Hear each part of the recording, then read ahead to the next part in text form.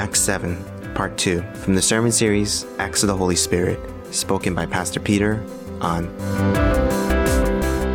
A couple Sundays ago, if you weren't here, I do encourage you to maybe listen to the sermon.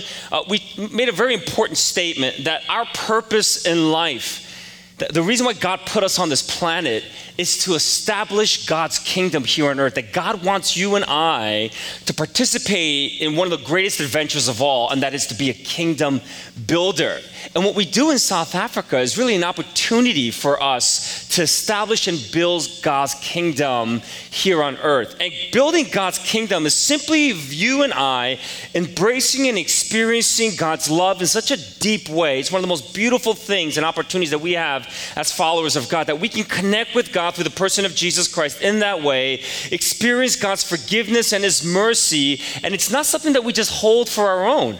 It's not something that we just keep for ourselves, because that would be a horrible thing, to take something that precious and that amazing and to keep it just for ourselves and not share it with the world. We become kingdom builders when we release the love that God has poured into us, when we release the grace and the mercy that God has poured into our lives, into the lives of other people. And that's how we establish this kingdom of heaven here on earth. So God today gives you a challenge. Will you be a kingdom builder? Will you establish God's kingdom here on earth? But here's the problem. The problem is that for a lot of us, if you're anything like me, it's really hard to build God's kingdom when we're trying to build our own for ourselves. And sometimes we work so hard to establish our kingdom.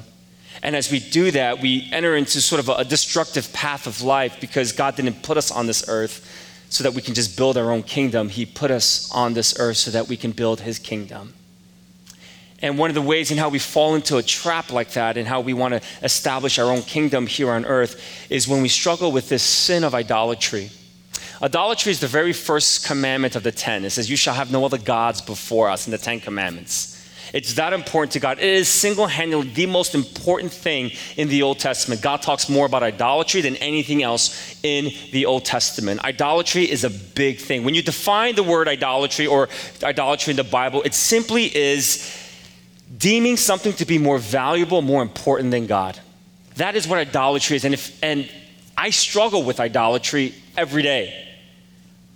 And I think all of us in this room, we can say that we struggle with idolatry. In fact, Americans, really what we're really good at is that we love to idolize different things, whether it be people, whether it be certain things, whether it be certain sports teams that we like. We are an idolatrous generation.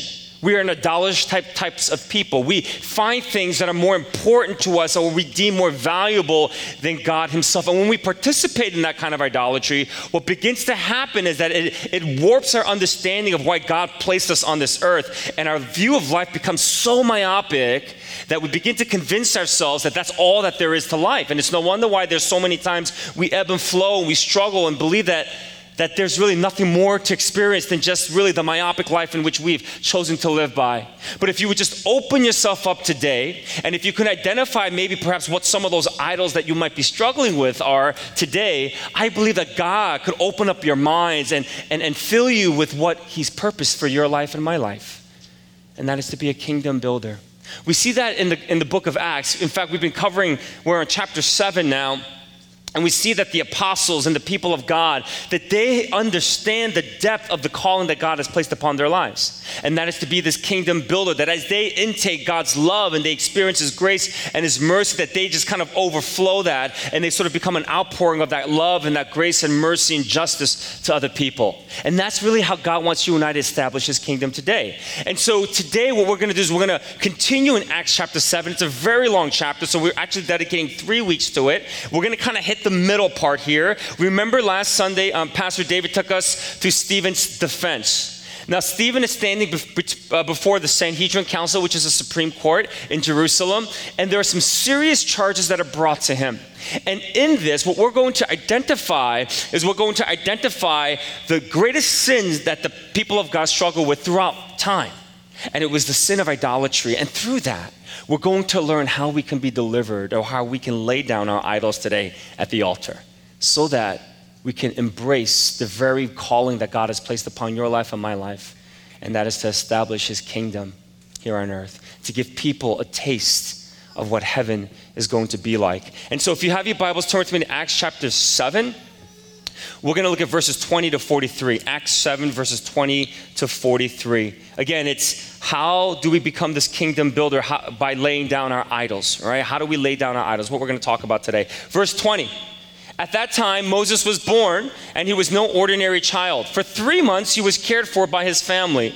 When he was placed outside, Pharaoh's daughters took him and brought him up as her own son.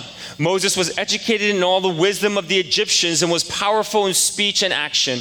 When Moses was 40 years old, he decided to visit his own people, the Israelites. He saw one of them being mistreated by an Egyptian, so he went to his defense and avenged them by killing the Egyptians. Moses thought that his own people would realize that God was using him to rescue them, but they did not. The next day, Moses came upon 2 Israelites who were fighting. He tried to reconcile them by saying, "Men, you are brothers. Why do you want to hurt each other?"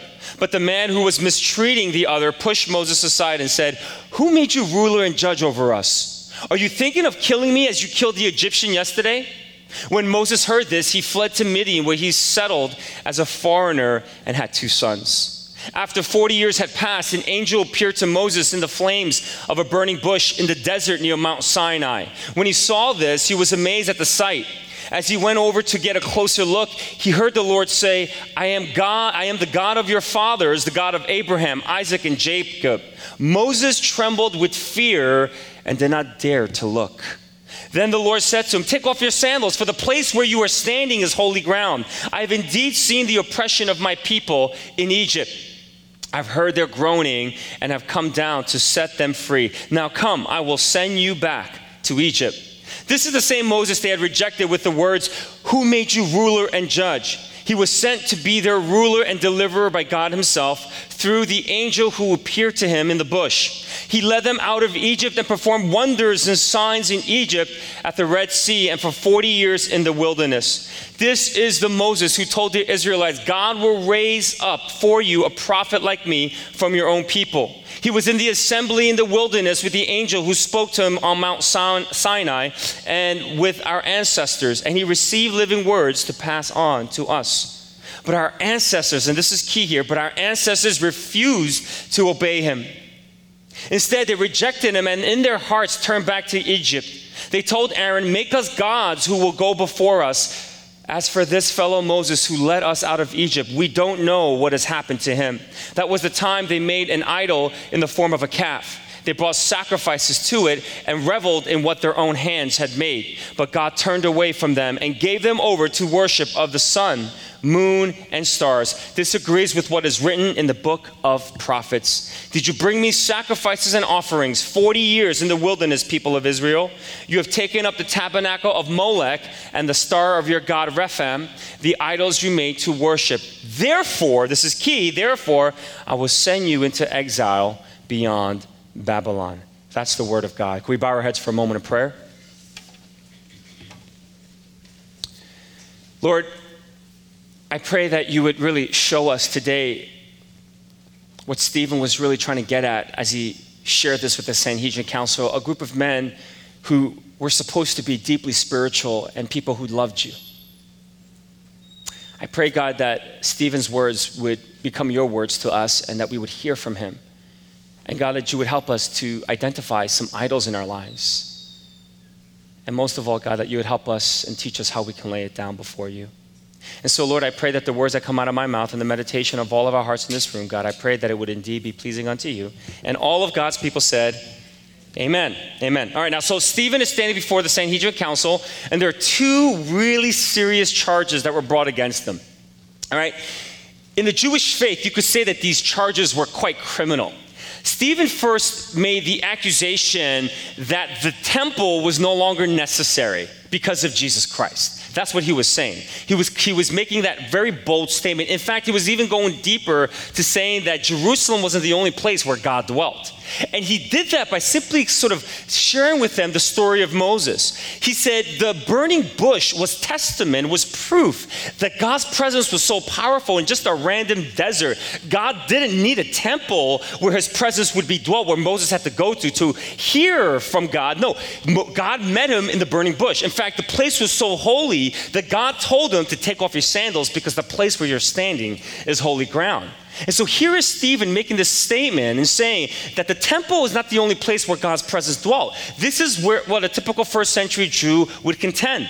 They would make the statement and believe that the temple was the only place where God's presence dwelt in. In fact, when God was with Moses on Mount Sinai, speaking the very commandments that we know to be the 10 Commandments, Moses saying God spoke to him there as well. Furthermore, he goes deeper into saying that God spoke to Abraham in Mesopotamia, not in Jerusalem. He spoke to Abraham in Haran. We saw that in verses 2-4, right? He blessed Joseph where? In Egypt. He spoke to Moses, of course, in the desert and, of course, on Sinai. Right? He worked so powerfully in Egypt by letting his people go. He parted the Red Sea. It was miraculous to see what God was doing there. And also God provided for the people of God in the desert. And so really what Stephen was saying was something really powerful. He was saying the presence of God is not confined to the geographic land or to any material building that was made by human hands. Because of Jesus Christ. Because of Jesus Christ, he's now died and resurrected from the dead. The presence of God is everywhere. In fact, theologically, the presence of God is living right inside of us in our hearts. Somebody say amen to that. The second the second offense that was being charged by Stephen is that he also contended that the Mosaic laws were not significant anymore. And in many ways, people were saying that he was rejecting the Mosaic laws. And Stephen is such a genius here. And this is why he spent so much time talking about Moses. I mean, verses 20-43, it's all focused on Moses because he was being charged that the Mosaic laws are no longer significant. They were saying that he's rejecting the Mosaic laws. And what Stephen does here is genius. Because if you read those verses again, Stephen is contending that it's not him that rejected Moses, it's the people of God who's rejecting Moses. In fact, they have had a history where God had sent people into their lives, prophets, when they have sort of thwarted away or they have sort of gone to a different route and not pursued God anymore, that God would send prophets before them, and yet they rejected the prophets. And so Moses is saying, you think I'm rejecting Moses? You guys reject him. You've had a history. In fact, the people of God have a history of rejecting prophets and rejecting God. And he climaxes that into this sin that the people of God struggle with, and it's the sin of idolatry. It's the sin of idolatry. You see, the Mosaic laws were not able to help the people of God or protect the people of God from the sin of idolatry. They still struggle with it. It was the greatest sin that the people of God struggle with throughout history. And I would simply say it's probably the greatest sin that you and I struggle with, even till this day, is our own sins of idolatry. And so let's just look at verse 39 again. Look at what Stephen says here. But our ancestors refused to obey him. Instead, they rejected him, and in their hearts, they turned back to Egypt. They told Aaron, make us gods who will go before us. As for this fellow Moses who led us out of Egypt, we don't know what has happened to him. That was the time they made an idol in the form of a calf. They brought sacrifices to it and reveled in with what their own hands have made. Interesting, huh? Idolatry is oftentimes when we revel in what man or what women can make with their own hands. But God turned away from them and gave them over to worship of sun, moon, and stars. This agrees with what is written in the book of the prophets. Did you bring me sacrifices and offerings? 40 years in the wilderness, people of Israel. You have taken up the tabernacle of Molech and the star of the god of Rephaim, the idols you made to worship. Therefore, I will send you into exile beyond Babylon. An idol, again, is anything that is more important or something that you deem to be that has greater value than God. And for the people of God, while they were in the wilderness for 40 years, an invisible presence of God was not enough for them. It wasn't. They craved to see some kind of God that was visible and where you could touch, something physical. And that's why they asked Aaron to go and make this golden calf out of all the gold jewelry that the people of God brought before him. And they did this. They made this golden calf and they worshiped it. And if you know anything about the story, Moses comes back down from Sinai. He sees it. He flips out and he throws the tablets onto the ground and it's broken. He spent 40 days fasting and praying. God had spoken to him. But that idol worship wasn't just something that Moses was upset about, but it was the indignation of God when he saw what the people were doing. Israel has a long history of falling in love with idols where God has to send one prophet after another. And when Israel rejected them all, God brought them into what? Into exile. Exile was a result of their sin. All right, and they brought them into exile. What happened was that they no longer had a place to live, and so Babylon overtook them, oppressed the people of God in a very deep and horrible way. And they experienced that because of their sin of idolatry. The great thing about us as Christians, the most powerful theological truth about Christians is that God no longer will bring us into exile for our own lack of worshiping him, for our idolatrous kind of ways. Because of Jesus Christ, and this is why Advent is so key. This is why Jesus coming into this world on Christmas Day and him dying for us on the cross and resurrected from the dead is so revolutionary, because God no longer will bring his people out of exile because Christ has died for your sins and my sins. Amen? He has truly died for your sins and my sins. So because he's died for your sins and my sins, we no longer will experience that level of exile. And that's why you and I could rejoice. That's why the cross is revolutionary. That's why Stephen is saying the temple is no longer needed because Christ has resurrected. That's why he's saying even the Mosaic laws aren't as significant as you guys are contending them to be, because Christ Jesus has resurrected. We have the presence of God within us. So sin, when you and I sin, it isn't sort of us feeling sort of an immoral kind of a presence about ourselves. That's not what sin is. Sometimes we think sin is a list of immoral things that you and I participate in. That's really not what you and I, or how you and I should look at sin. The word sin in the Greek, the word is hamartia, and that word literally means missing the mark. Have you ever missed the mark? Yeah. Have you ever try to shoot a bow and arrow and you missed the mark? All right, just recently, my wife is really publicizing this in my family. I cannot hit a ping pong ball with a wiffle ball bat. I miss it all. I've tried dozens and dozens of times. And so I've become the laughingstock of my family. Every time they come over, she goes, let's go downstairs and see if Peter can hit a ping pong ball with a wiffle ball bat. And I whiff. I miss the mark every time. That's what sin is. Sin is when you and I miss the mark. Right? In Romans chapter 3, verse 23, it says, for all have sinned and fall short of the glory of God. All of us have sinned and we've all fall short of the glory of God. That's the reality of it, right? Sin is about us literally missing the mark. It isn't about us not doing certain lists of things that God wants us to do, but it's about us missing the mark. So then the question is, what's the mark? What's the mark? It's for us being a kingdom builder.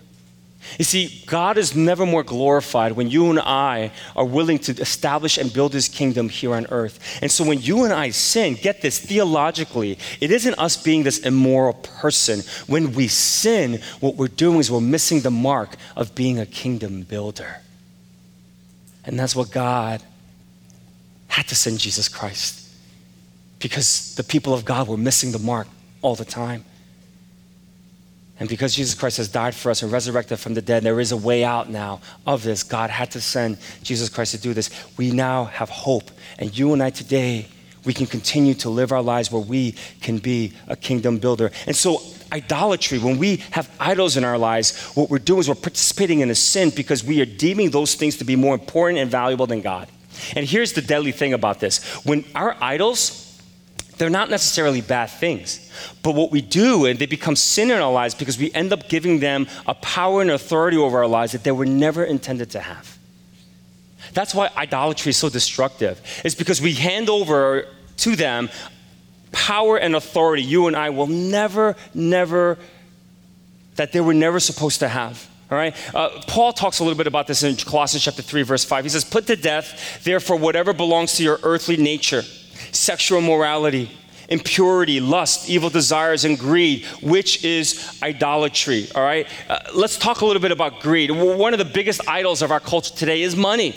We idolize money. We value money so much that it's become more valuable to us than God.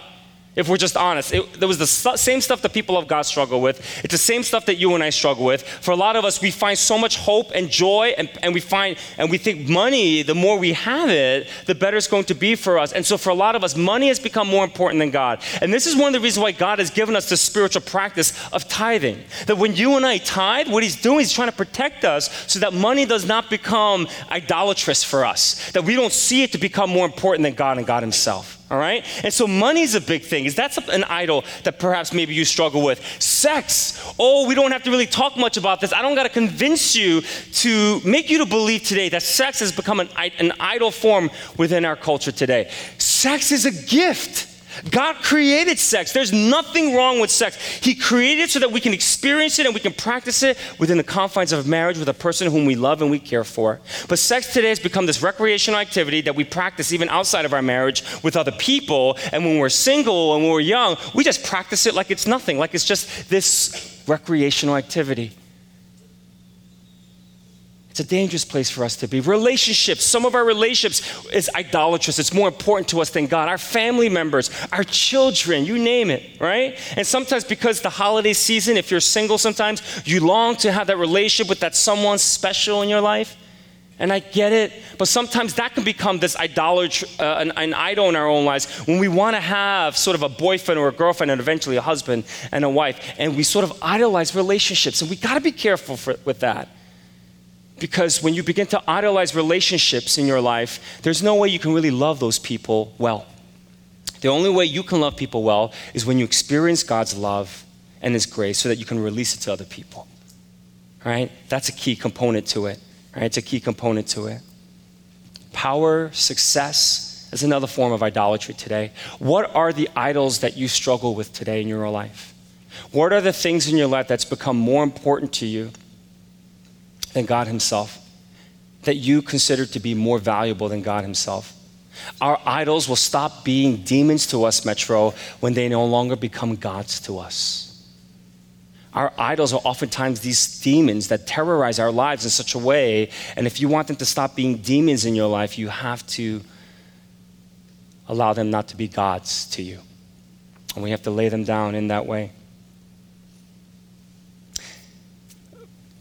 I struggle with idolatry. It's something that I think all of us do, but I've struggled with it so much. And it's so funny because I think idols are not bad things. They're good things.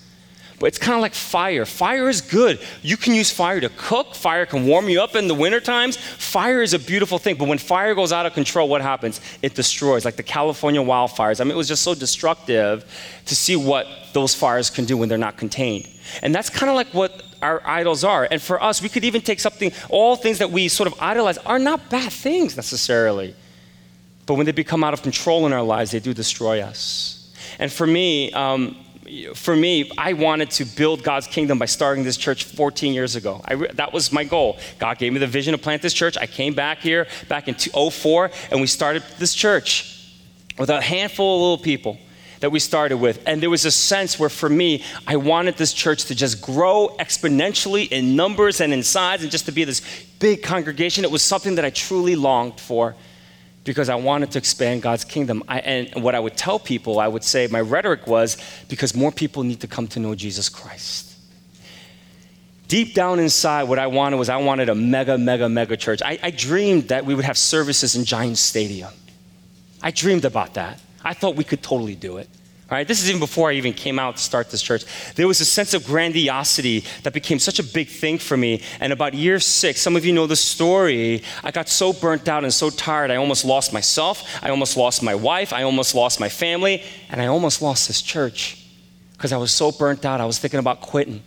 And when I went on the sabbatical that my elders told me I had to go on, I started thinking of processing, and I read a book that changed my life, which is called Emotionally Healthy Spirituality. You know the story. And while I was reading that book, I realized that my idol was my lack of emotional health. My idol was my insecurity. That how I longed for the affirmation of other people. I wanted to be this great pastor. I wanted people to think of me and see me as this great pastor. So I was longing for their applause. I was longing for their approval. And the only way I thought I can get their approval is if I became if I became a pastor of a church that was very large. And not only almost destroyed me.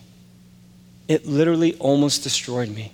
But in God's sovereignty, thank God he didn't bring me into exile because of Jesus Christ. And as I came back, it's amazing to see what God does, that he will take even some of our messed up sort of idols in our life, and he can redeem them.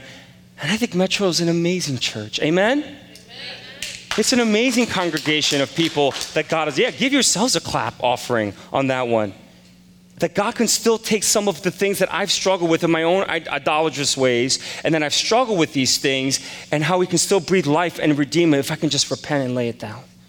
And so how do we lay down our idols today? How do you lay down your idols, and how do I lay down my idols? It's just one thing and one thing only, and then I'm really done. I got one point today, and then a couple things that's going to help us. The only way where you and I can lay down our idols today is when we worship God. That's it. It's when we worship God, all right? In the Bible, sin is a failure to worship God. If you are not worshiping God, I guarantee you, you are worshiping something else. And whatever that something else is, it's your idol. It's your idol. Some of us could be worshiping youth. You know, we love to be young. And you know, there are 30-year-olds that I talk to in this church. And they're like, I'm so old. I'm like, how dare you insult us 40s, mid-40s people and think you're old? And they'll say, I wish I was 20 again. I wish I was in my late teens. You're 30. You're not that old yet. It's the prime of life, right? 40s, I mean, I get when you're in your 40s, you think about that. I'm going to be 45 next year. I thought about it a couple of weeks ago. I thought, that's pretty old. No offense if anyone's older than 45. 50s, 60s, we dream about being young again. I think youthfulness has become an idol in our culture today. People get plastic surgery all the time so that they can look younger. I get it, I understand it, but don't idolize youth. Listen, youth is overrated. There is something beautiful about growing old. Amen, old people? Come on now. You young people, you got nothing on us. We got experience. All right? We are more secure in who we are. We don't have the kind of ego that you have. Life is much more peaceful when you get older. You couldn't pay me to go back to my 20s. I was a wreck back then. I would never want to go back to there. But what are your idols? Worshiping God is laying down, because when you worship God, you are saying to God that he is the greatest.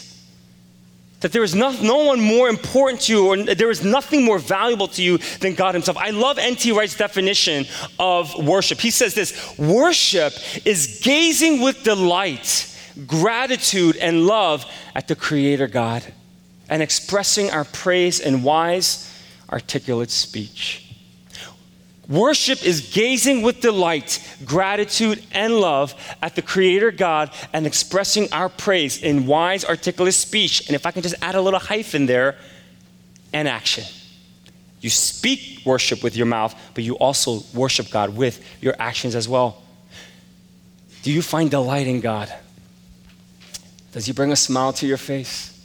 Oh, I hope he does. I hope he does. Even in difficult times, I hope he does. One of my mentors, Pete Scazzaro, who wrote Emotional Healthy Spirituality, has become one of my spiritual mentors. And I shared with him something that I was going through. He's like, send me an email about maybe 2 of the biggest challenges that you're going to face in 2019. I sent it to him. And you know what he said to me? He said, God wants you to suffer, Peter. He wants you to find joy in your pain. So the challenge that you share with me, they're not going to get better. They're going to get worse. But God wants you to find joy in your pain. I was like, that's like one of the worst advice I ever got. You would hope somebody would say, you know what, don't worry, just trust God, he's going to see you through it. But he just said to me, God wants you to be in pain. He wants you to suffer. And if you can learn to delight in him while you're suffering, you got it. It's the secret to the Christian life. That when you can delight in God, when your world has fallen apart, it's the true essence of what it means to follow Jesus. It's how you worship him. It's how you worship him.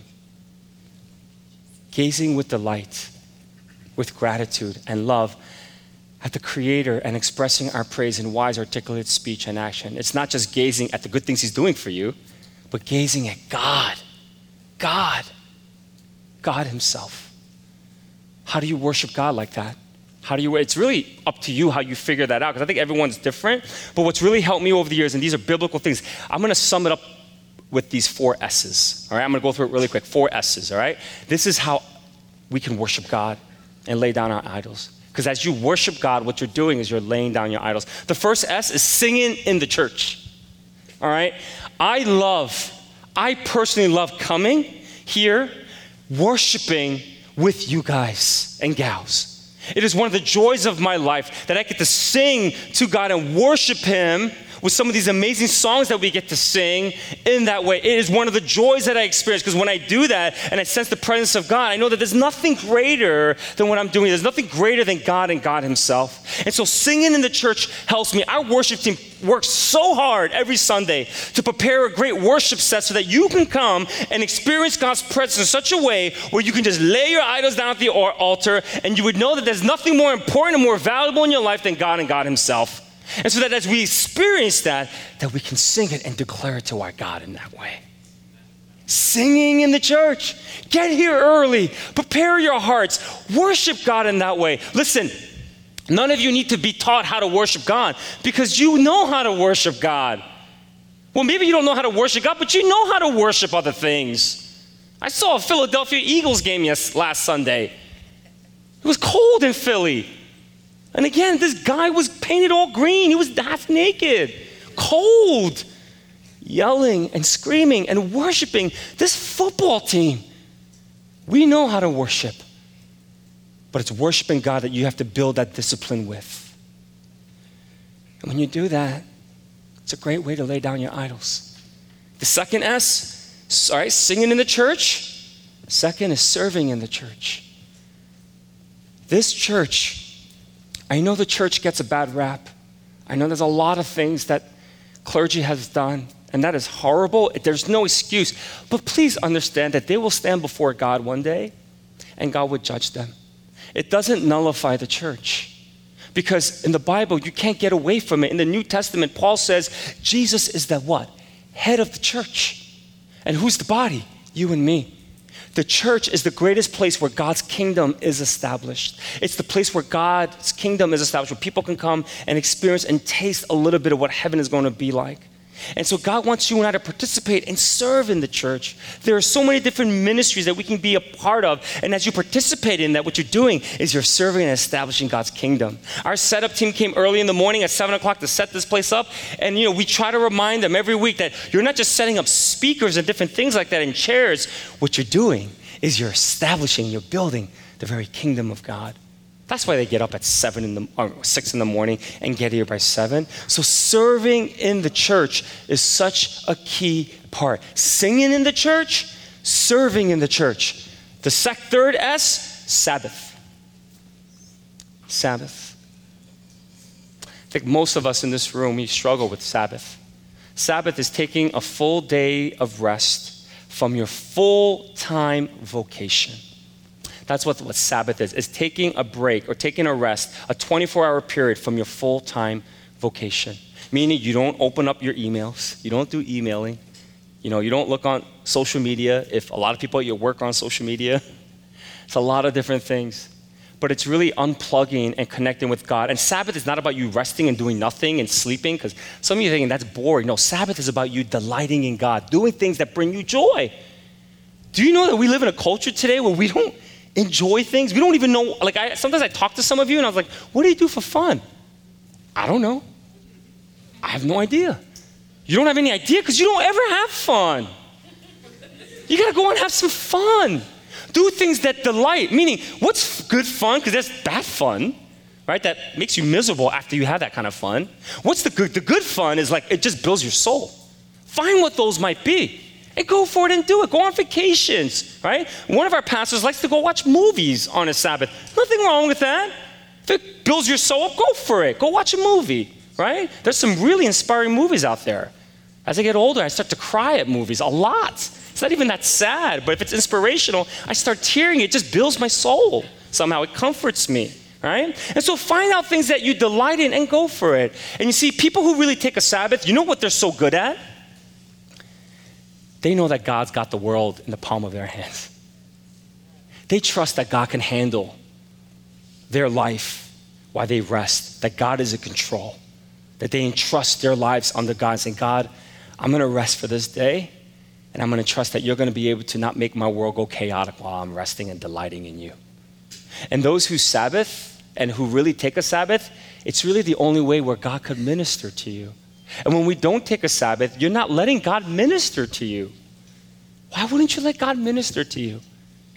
A 24-hour period where you can rest. Now, if you're a full-time mom, that's a tall order and that's really difficult. I get it.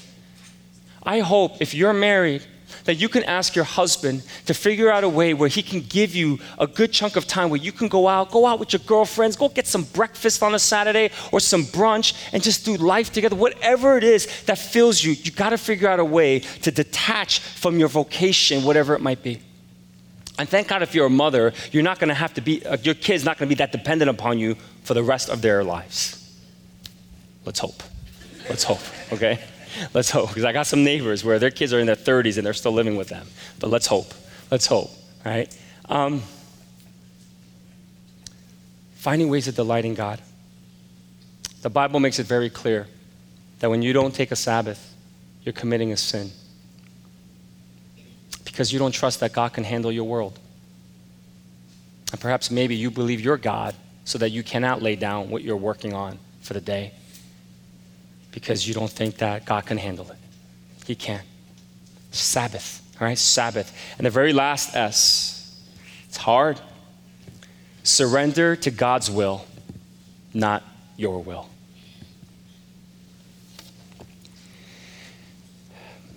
Stephen is before the Sanhedrin Council, and he can say some things perhaps maybe to get him off. You're going to see what happens to him in 2 weeks. He doesn't get off. But he submits himself and says, God, not my will be done, but may your will be done. Could you imagine what would happen if you started praying like that? Could you imagine what would happen if you started praying, God, I need you to do certain things for me, but not my will be done, God, but may your will be done. Boy, that's laying down your idols. That's not an easy prayer to pray. My daughter is applying, and she's applied to 8 colleges. She wants to get accepted to all of them because it would make her feel better. I was like, well, that's good. I guess, you don't want to get rejected. But I said to her, honey, can you just pray that God's will be done in you selecting which college he wants you to go to rather than which one you want to go to? You see, our lives would be completely transformed if we went to God with that kind of posture. God, not my will be done, but may your will be done. And please understand that God's will may not be the way you want it to go. It may end very differently than what you thought, but I guarantee you, it's the best way. And kingdom builders are people who surrender their wills to the Father and saying, God, may your will be done in my life, not my will be done.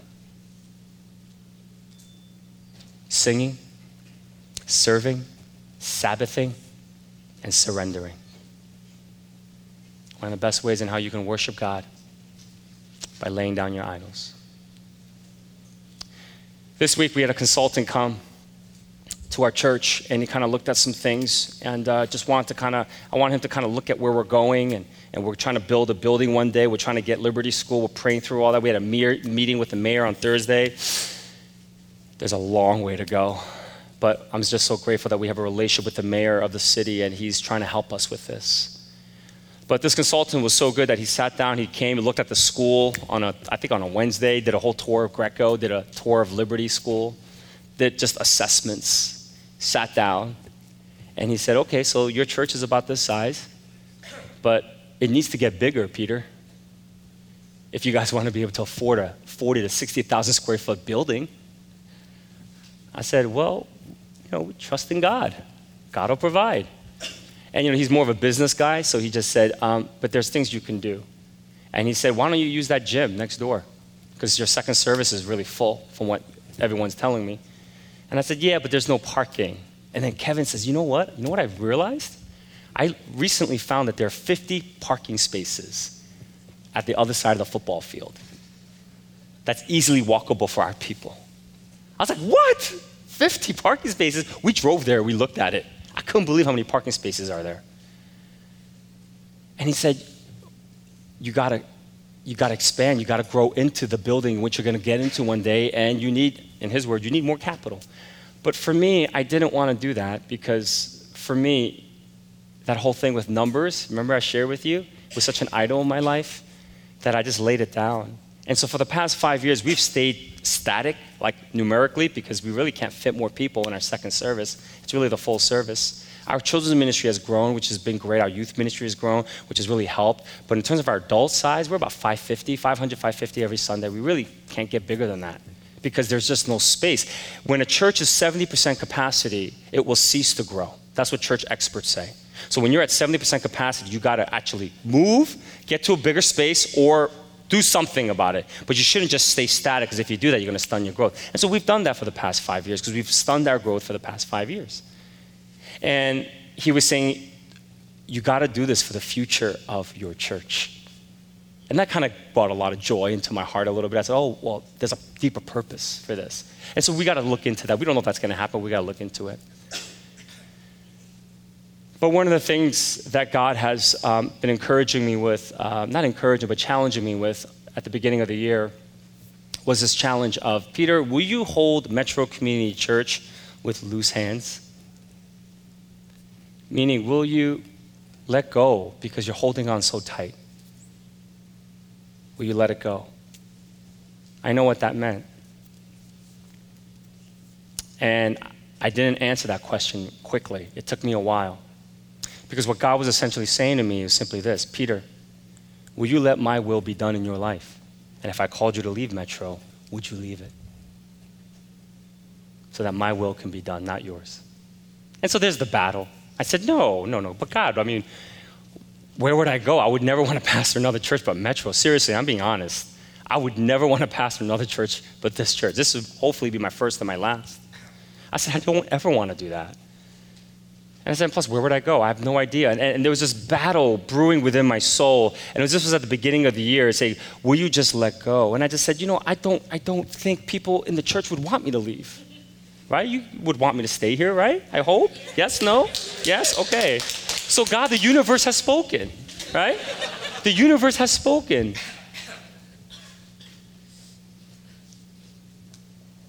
And he really challenged me this year. Loose hands. Because maybe this church has become your idol. Maybe it's more important to you than me.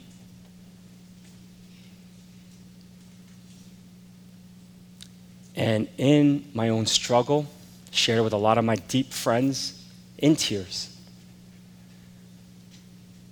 I've had to release and say, God, I will hold it with loose hands. Not my will be done, but yours. Now listen, God didn't tell me to leave, so please don't get any weird idea. Don't be putting stuff on Facebook or Twitter, all right? But it's laying down something that I love so much. I love this church. I love you guys. You guys are amazing. You guys make this church so beautiful. You really do. I love it with all my heart. It's amazing that this is my job, honestly. And the thought of leaving it breaks my heart, because I have a friend who just left his church in Seattle. And I'm seeing how he's just devastated by that. Deeply devastated by it. And I look at him and I'm just like, I don't ever want to be in that place where you are. But at the end of the day, as much as I love this church, I'm called to love God more. And if you would ever tell me to leave, as much as I don't want to, I will have to. Because not my will be done, God. May your will be done in my life. Thank you. On earth as it is in heaven. So will you lay down your idols today? Will you go to God and say, God, not my will be done, but may your will be done. And when you give your lives to the Lord in that way and accept to be a kingdom builder, we're going to worship in just a little while. And I asked Rich if it could be a little bit longer today so that we can really enter into worshiping God today. So he said he would be able to do that. Will you worship God so that you can lay down your idols and be his kingdom builder, surrendering yourself to God's will and not your own? Let's pray.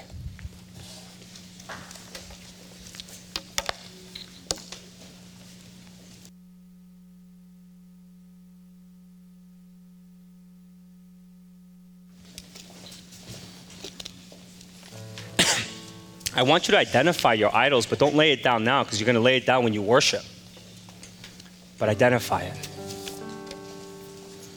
Whatever those might be. Some of us, our idols could be security. You long for security in your life. And I get it. Security is good. But like a wildfire, it's horrible when it's out of control. When all you want is security as opposed to faith. There is very little faith found in security. Whatever it might be, success, whatever it might be. God, we come to you as a church. Thank you for examples like Stephen, who didn't struggle with idolatry. He knew how important you were, Lord, so much so that he spoke against the Sanhedrin council and to the Jewish leaders, to these Jewish men of faith, and he said, the Mosaic laws are not relevant anymore. The temple is no longer the only place where God's presence dwells because of Jesus Christ. He knew, Lord, that Christianity had to be different from Judaism. He knew it because you exist everywhere. And so God, help us as the people of God to be like Stephen, to hold you, Lord Jesus, as the most precious commodity, anything, the most important thing, the most important relationship we have in our lives today. And as we do that, God, I pray that we would truly be a kingdom builder. It's in your name that we pray. Amen. Some next steps I want you to take. Can you please flip over your communication card? The first, I'm committing my life to Jesus for the very first time. If you haven't done that, check it off if you want to. And go to the next table. One of our pastors will be there, and they'd love to kind of give you a new believers packet, or if you'd like to come up for prayer afterwards, you can do that too. Third, I will invite my friends and family to Metro's Christmas service next Sunday. Next Sunday is our Christmas service on the 23rd. Sunita and I are going to be co-teaching. We're going to be doing the tag team preaching again. But I encourage you to invite your friends and family. They will come for Christmas service. I guarantee. Easter and Christmas, they'll come. Invite them if they don't go to church. And maybe that would be the day where they give their lives to Christ, and you can be a kingdom builder because you're doing something very special. We're going to have an amazing time of worship, the choir, it's going to be awesome. So please invite your friends and family. Third, I'm going to sign up to serve in a ministry at Metro, that you would really be active at looking. If you look at the right side of your comm card, there's a list of ministries you can be a part of. Go to our website, contact any of us, contact me. If you want help, happy to help you with that, okay? So make sure you check that off and start building God's kingdom by serving this church. Fourth, I will diligently pray for Metro's future home this week. I need you to pray. Can we come together and pray for our future home? Because without prayer, this thing is not going to happen. Really, it's not. So we need your prayers, okay? Fifth, I will give to the Christmas offering. You saw what God is doing in Zemele. Tens and thousands of lives are being impacted every year because of what Zemele is doing. We play such a vital role with that. Our Metro Community Center, Sunita is going to come up and share about that in a few weeks. The missionaries that we support, those are the three things that this money is going into. I want to encourage you this Christmas season, be a kingdom builder and give generously to the Christmas offering, all right? January 6th is Connections Dinner. It's not on here, but if you want to learn more about Metro, I'd love to invite you to my home on January 6th. And you can learn a little bit about Metro Community Church. If you're interested, feel free to just email me. I think my email, well, it's not up there, but you can find it on the website or even in the bulletin.